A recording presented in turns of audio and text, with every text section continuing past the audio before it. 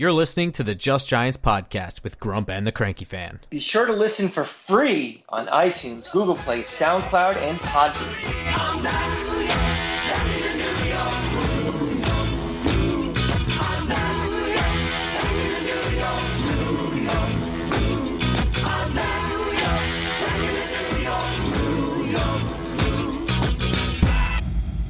Welcome back to Just Giants with Grump, but without the Cranky Fan. He chose the Knicks tonight, and I can't say that I blame him.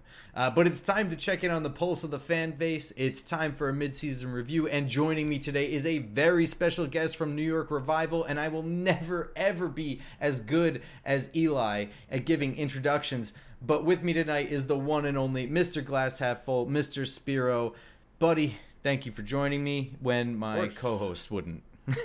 hey, you know, he picked the right choice. The Knicks are up big. I don't blame him for going to Madison Square Garden, man. I love that place. So, but me and you get to chop it up, and thanks for having me, man. It's like I haven't talked to you in a long time, I feel like. So it's good to be here. Yeah, I do think we were just kind of like talking before. I do think the last time, I know for a fact the last time I saw you was in the middle of the season last year, right? Yes. I didn't see you at training camp this year at all, right? No. We missed each other at training camp. I think you caught me while I was slugging back 21 beers for my If the Giants Win challenge for the first home game. I'm pretty sure that was it. And it was different vibes back then, huh? It was much different vibes than what we're feeling right now. But we're here now. I'm here to talk shop with you. I'm excited. As excited as I can be for a 2-7 football team. Yeah, right. But so wait, you had to sling back 21 beers because the Giants won the week before, right? So and that went well, right? Like you took down all 21, but we were walking into the stadium when I saw you, so you were probably like 15 deep at that point, or less. Give or take. I was probably around like 12, give or take. Okay. I ended up finishing my 21st when I got back, later on that night. It was a long day. But I made it through. And I didn't black out even. You know what? It was a successful day. I was feeling great. I think we won the game too. On top of it, I said I had to drink a beer for every point that the Giants scored, and I believe it was the Titans game. So we scored 21 points, and I'm a man of my word. So yeah, I did it, man. I did it. Yeah, you got so screwed. If that were like a Sunday night game, 21 beers is nothing. You could have done that all day, perfect. And then you wouldn't have remembered the game still. But it was rough when I got in the stadium. I was at like 16, and you could start hearing the slurring in my voice because I had to show a video for every time I slung back a beer. And I was like, number 16. Here we go.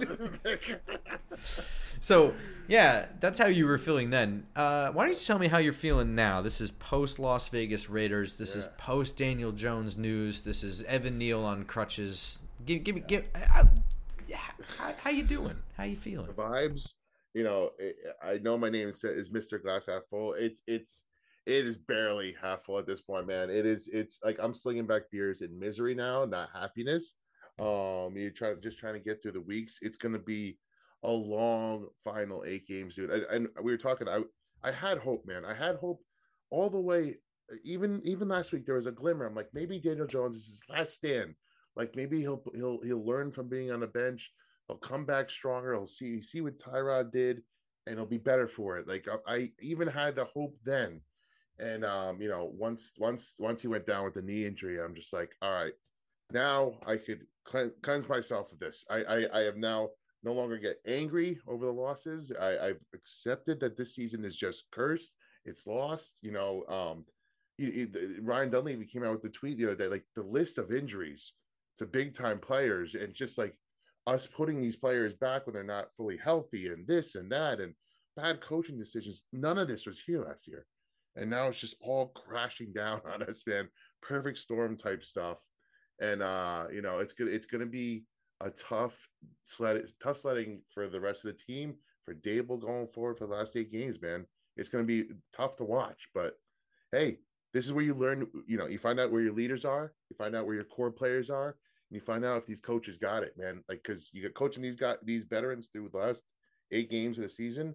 That's going to take some balls. It's going to take some guts. It's going to you have to keep people in check. Xavier McKinney's already flying off the rails. So good luck, Dable. Good luck. someone told me a story one time about a guy. He watched a homeless man take a shit in a McDonald's bag. And then, I thought that was like the punchline too. And then he watched a random person walking by step in the bag. Oh, yeah. That Look, sounds about right. The Giants 2023 season, that's how I feel right now. I am that person walking by, minding my own business, trying to be happy. Yep. And just finding a normal day. The moment I step on that bag is the Cowboys game. Oh, God, it was so early. So early. And that's what you knew, right? Like, 40-0.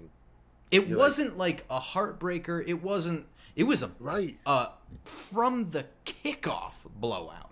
It was just like a total letdown, and that's what this whole season's been, right? It's been the epitome of the whole season, a little microcosm of the whole season. That one game is just like a slow death, like the whole time. It's like a train wreck you can see coming from a mile away. And the train wreck finally happened on when Daniel Jones just tore his knee to end everything, right? So like it's not like I'm not that angry because we were 2-7. Like it's not like we were like up and down roller coaster season. Some frustrating things happened. We won a game, we lost a game. No, it's been just hit after hit, bad loss after bad loss, bad decision after bad decision. And you kind of just knew, man, 40-0 that first game, the 49ers game. I felt like we were kind of in that one, but like nothing was going right. It just the Bills game, the like just stupid decision after stupid decision. It was so it's been frustrating. It's been angry. Like I've been angry a lot, and now again, like I said, it's the levels of grief. Now I've moved to acceptance, to where nothing can hurt me now. Nothing can hurt me. My heart's already broken. Now I'm looking towards the future. Like, what could Dable do? Can Dable coach? It's weird because I want Dable to coach a couple wins out of this group, just to know that he's still he's still got it.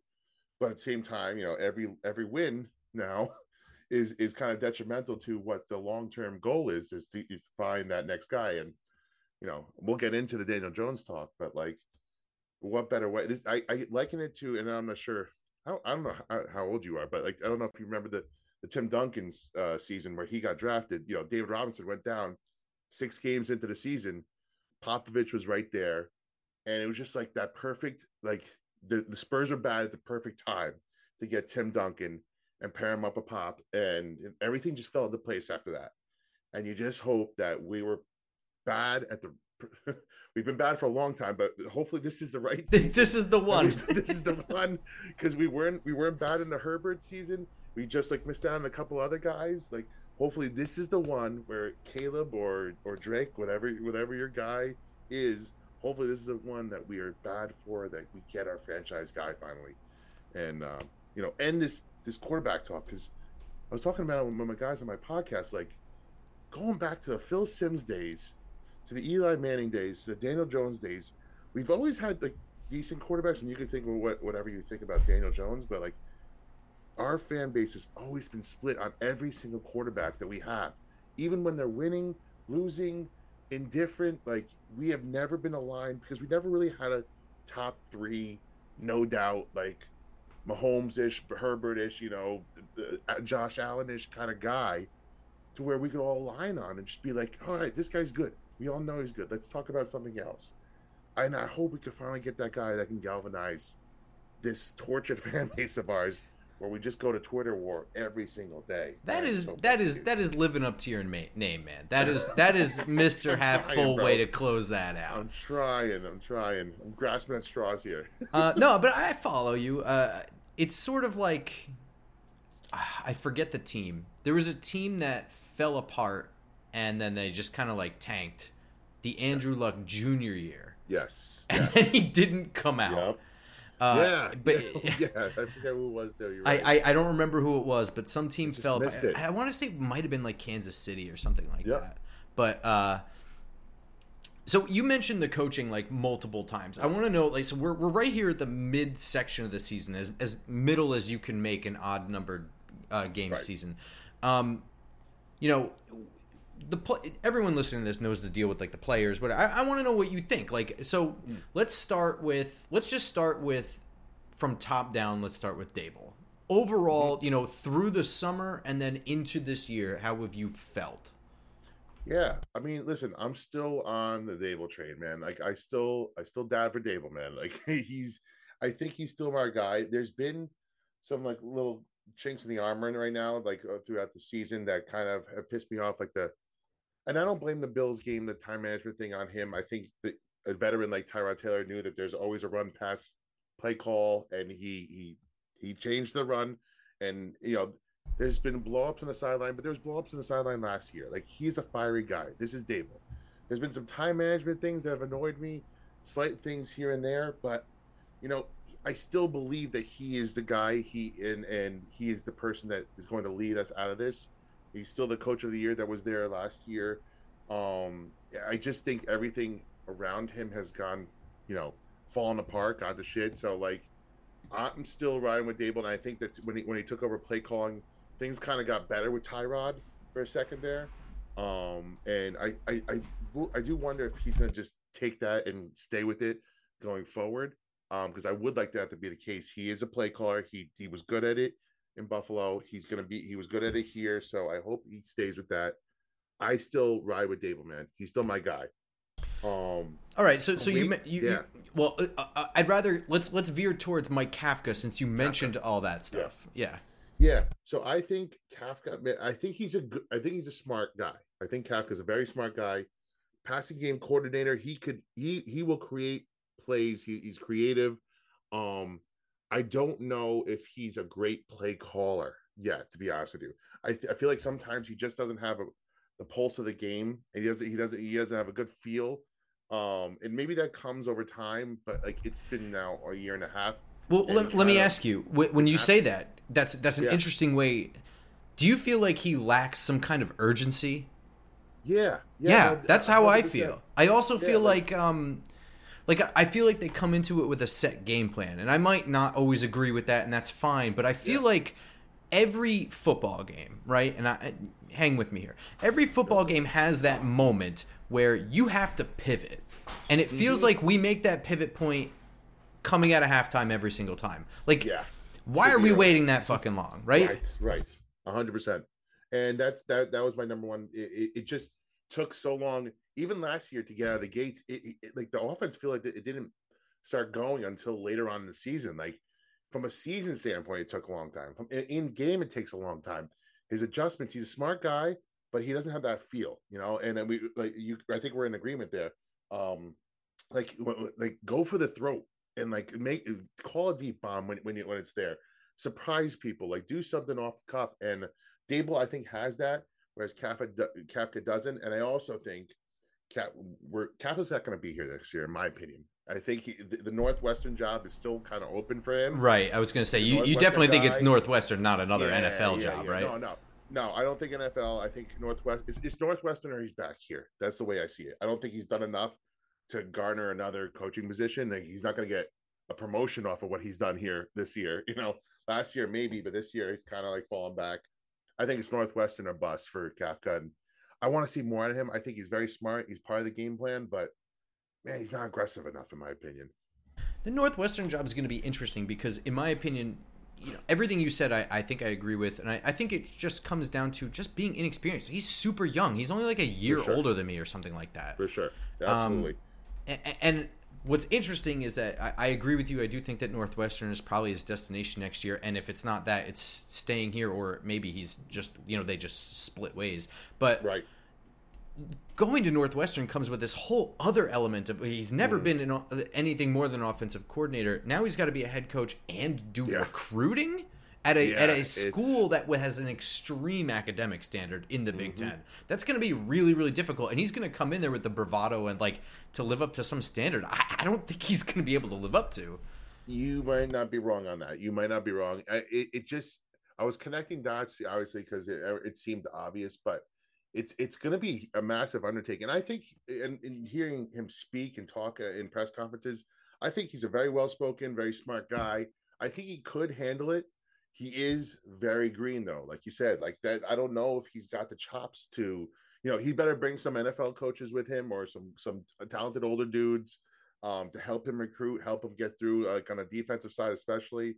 it would like an AP kind of guy like Herm Edwards at Arizona State, but like I don't know. You're right. It might be a little too early for him, but from a program that's starting from scratch and like for starting from what the downfall was, like the bad stuff that happened over there, what better guy to bring in than like you're one of your own, a former NFL guy, to kind of like rally the troops. I think that's the way I see it. So I don't know. Could be wrong. No, I agree with you. I get it might be too early though. You're right.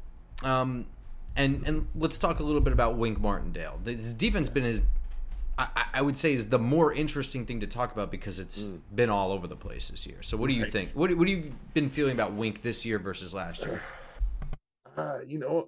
Wink, he's dealing with a very young secondary, young defense in general in a lot of spots. They were coming into their own, obviously, before the Raiders game. I truly think that this defense was going to be fine going forward. And had they kept Leonard Williams, I think that they would have been a very good defense the whole way through. Now it's almost like you took the air out of the sails when DJ went down. When DJ went back into the game, I feel like the team rallied around Tyrod, and for better or worse, I feel like they played tougher. They played a little bit more. They had a little more pep in their step. Defense was playing more aggressive, but now that once DJ came in, they saw the same kind of thing, and almost like you saw them just get deflated right away. And now you have McKinney saying stuff about and that was directed, I feel like, directly at Wink, because he was saying we're seeing things, and I'm telling who would he be telling, obviously, other than Wink, that he wanted to change some stuff up, and he wasn't being heard. Clearly, McKinney and Wink have never been on the same page. I feel like since day one, they took the green dot away from him, kind of took some leadership ability away from him, like made him do less things around the football field. And they've been at odds, I feel like, since day one. And now it's coming to a head because there's no contract. He feels like his foot's out the door already.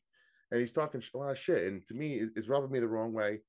I am, again, still Wink. I'm on Wink's team. He's my tank commander, man. I ride or die with Wink. I think he's gotten what we're seeing out of Kayvon is great. What we're seeing out of Dex is great. Okereke, McFadden, Banks. There's a lot of young players doing very well, and I just like that. I do like that it's just McKinney that's saying this. It seems like a guy that's already had his foot out the door, and nobody else is kind of like backing him. So it's like, all right, you're out on your own here. You go do your thing. You're probably not part of the plan next year. But I think Wink's still a guy, and he's a lifer. I think he's a defensive coordinator lifer for from now till whenever. I don't see him getting a head coaching job, so I see him back, part of the answer, not part of the problem. So I think that's interesting. I think based on my assessment of the defense this year is that so they've had issues getting things started this year. They started the Dallas game was a total wash from front to back. It was playing in pouring rain and it sucked. Right. The Arizona game, first 2 quarters were a goddamn mess. But they've been the aspect of the team that's been keeping them even remotely competitive, right? I mean, they rallied around Tyrod and he moved the offense better, and no one's going to debate that, but he didn't move it well. They're also far more healthy than the offense has been. But even with a rookie corner, like you said, they're a really young secondary. It's a really young team. It's a really young 53-man roster, but they've not looked really bad outside. Their worst games were that 49ers game, which also was a short week. And really, they played tough that game too. I agree, man. So you said that you thought that they were somewhat in. I agree with you. I think that they were somewhat in that game. And if you take out the missed tackling, you could say that had it not been for the offense, they could have actually won that game. Yeah, I agree with you on that. I do think that they were in that. And also the 49ers are just really good. It's okay to look like shit against a good team time to time. That was a healthy 49ers team at the time too. And Vegas. I think Vegas was the other game they looked really bad. And I think that they just gave up. I don't think that they actively gave up, but I think that there was – I agree with you. I think there was a trickle of events starting with the Leonard Williams trade. And then – and I'm not saying I disagree with any of these things. I do think that there is a cause and effect, though, and there's pros and cons to doing things. I think that the cascade of events from Leonard Williams being traded to Daniel Jones – first 3 throws looking like a child threw them, and then And then after that, you have he tore his ACL. I mean, at that point, I think everyone had the exact same feeling. Oh, everyone is just like, well, mm-hmm. And what are we gonna do? Yeah, exactly. And I agree with you. I don't. Nothing that Xavier McKinney said sits well with me. I do know that it's also like a 2-line thing he said in a very long, quote. But I agree with you. It's not the first stupid thing he said, and he is supposed to be a captain. Right. So I don't really. I said this on my show before. Like Evan Neal had that stupid quote earlier this year. I can almost forgive Evan Neal because he's a second-year player. I hate that question too. Like this dude has just had a universally a casual someone who does. My mother could watch that game and be like, I don't think he played very well. Everyone knows. Why are you asking him how he feels? We know how he feels, dude. I can see it on his face. Like I don't need him to answer that. But he's also 100%. A trained professional, whatever. But Xavier McKinney is a step above that. He's a captain. He's supposed to be the Eli Manning at the microphone, blaming himself first, and then everyone else gets a pass. I understand he's trying to communicate things. I think he also realized he said something stupid and was walking it back. But I agree with you. I think that the green dot thing is definitely a thing. I think that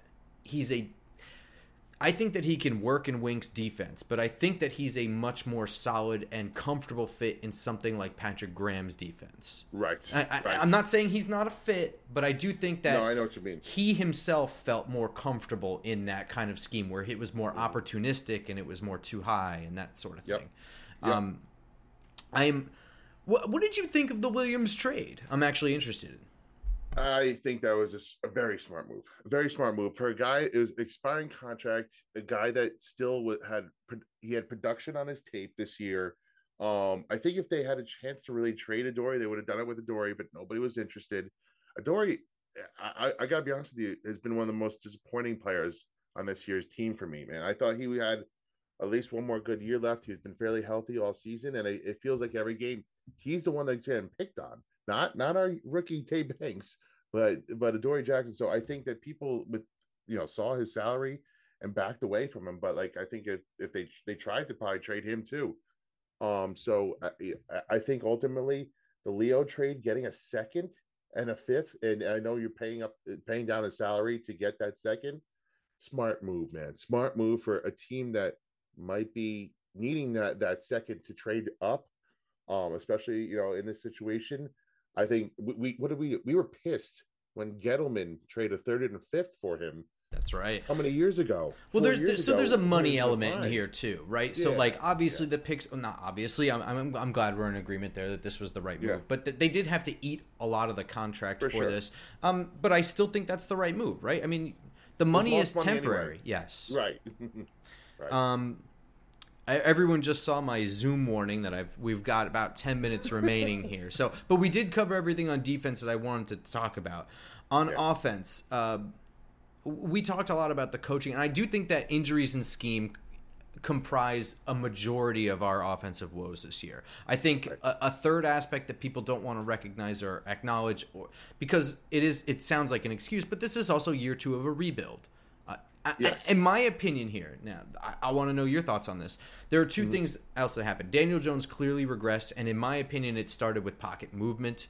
I think that they took an approach this offseason that their first step in improving the team, and this could be based on what happened last year or just the philosophy. I'm not going to make that judgment, but it was to get weapons.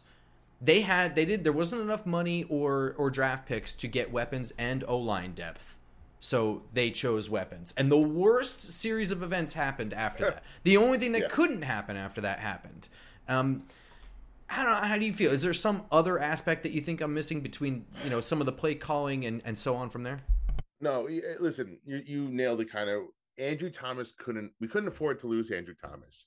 And the second guy we couldn't afford to lose was Saquon Barkley. And I was all for how they treated the Saquon Barkley thing. I don't think Me too. In a long-term scheme, you should be focusing around a running back long-term. And I think they're trying to move away from that by getting these playmakers, by getting the Wallers, the Paris Campbells. You had Wandell coming back. But you lost a guy in Andrew Thomas that you could not afford to lose on a questionable offensive line Then you lose your rookie center who was playing okay. Neal's had his issues. He's not gotten better at all. And that all factors into the scheme, man. Like, because again, at the beginning of last year, we couldn't do anything, but our offensive line got to the point where at least it was serviceable. And we started catching guys off guard with our scheming, short throws, bootlegging. The tape was out on that now. You can't run that same offense back year two, so everybody's pressing up. Nobody's getting fooled by anything. Daniel Jones is the offensive line is way worse. Daniel Jones is not fooling anybody on these runs. It was just a perfect storm of bad stuff that happened. And then now you have Waller out, you had Barkley out. Nobody was on really the same page. And it just, listen, you also faced one of the 2 out of 3 best defenses with Dallas and 49ers, right out of the gate. And that kind of just blew up everything. And then, when Andrew Thomas goes down, it just all snowballed. I do think that, I think you're right. I think another thing is that I think there's some sort of shock factor. Like, I think that they were so blown out of the water. And I think that if the Dallas game was, let's just say it didn't rain that day, and that game was something like 40 to, let's even be modest, let's just say 40 to 20. Not a close game, but like they scored points, let's say for one half of football, it was close. I don't think that those first 2 quarters in Arizona go the same way. Right? I agree. And I think because you have the 6 straight quarters in reality, I think that, and then that just pours right into San Francisco on a 100%. Short week. I think it all fell apart. But, I mean, I don't want to make excuses. No, they're bad. They're still bad. They're bad. I even think like that field, it all came off that first drive. Like literally, if Gano hits that field goal, there's different vibes in the whole game. Like it just, from that moment on, it just snowballed everything. And even into the Seattle game. And then I feel like they started to turn it around slightly with the Miami game. I agree. Getting some better vibes back. They started throwing the ball down the field a little bit more. Then Daniel Jones gets hurt. Right. And then, you have to start fresh with Tyrod, and he starts getting a little juice going. Then he gets hurt in the Jets game. It's just like, they couldn't gain any traction, and it just snowballed to the point to the Raiders game at this point. Now, it's just, but it was just bad. Daniel Jones was seeing ghosts. And I think that was his biggest issue. Like his internal clock was literally like 1 second. Yeah. He had no trust in that line, and he's double pump, and it exasperated everything because every time there's an open play, he was dodging out of the pocket early, and it just all worked off each other. Like, we got on him for every miss, but like he was getting killed every play, so kind of like worked off each other. So, but there was clearly a regression there because. 100%. The one thing that you could have said coming out of college and was a continuing theme about Daniel Jones, his internal clock was too slow for a long time. He was not feeling pressure. He was fumbling. Yeah. Yep. So, really quickly, because I don't think that this is going to need a big talk. Special teams. Fire McGahee. Fire McGahee. All right. Into the sun, bro. Into the sun. They got to start completely fresh in that unit. I mean, Gano is hurt. Bring back Gano. Only solid. You know what? Sorry. I was 100% wrong on Jamie Gunn. Like, 100% wrong. I wanted him out. I had him dead and buried. And I'll be honest, he's probably been one of my most surprising Giants this year. He's punted way better than I seen him do his whole career so far. So the one shining, the specialists themselves. Yeah, right. I'm so shocked that again, Gano back, and Jamie Gillen is a part of this future. I think now it's funny to say that because I had him off the team. So good for him. At least that's interesting.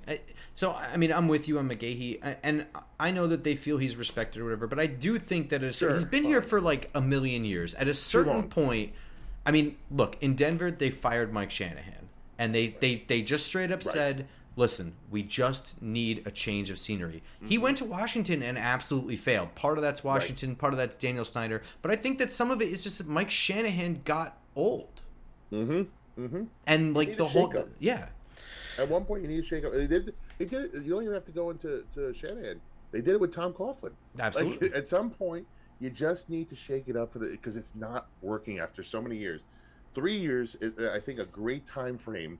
To, like, expect some results in, And if you're not getting results at all, then you need to in that time frame, it's time to make a move, man. Yeah. But it sucks now. We've had Tom Quinn, McGahee. Can we get a good fucking special teams coordinator in here? There's got to be a creative mind out there. It can't just be. Yeah, I mean, and find a new offensive line coach while you're at it too. That's another one. I think everyone's agreeing with you there.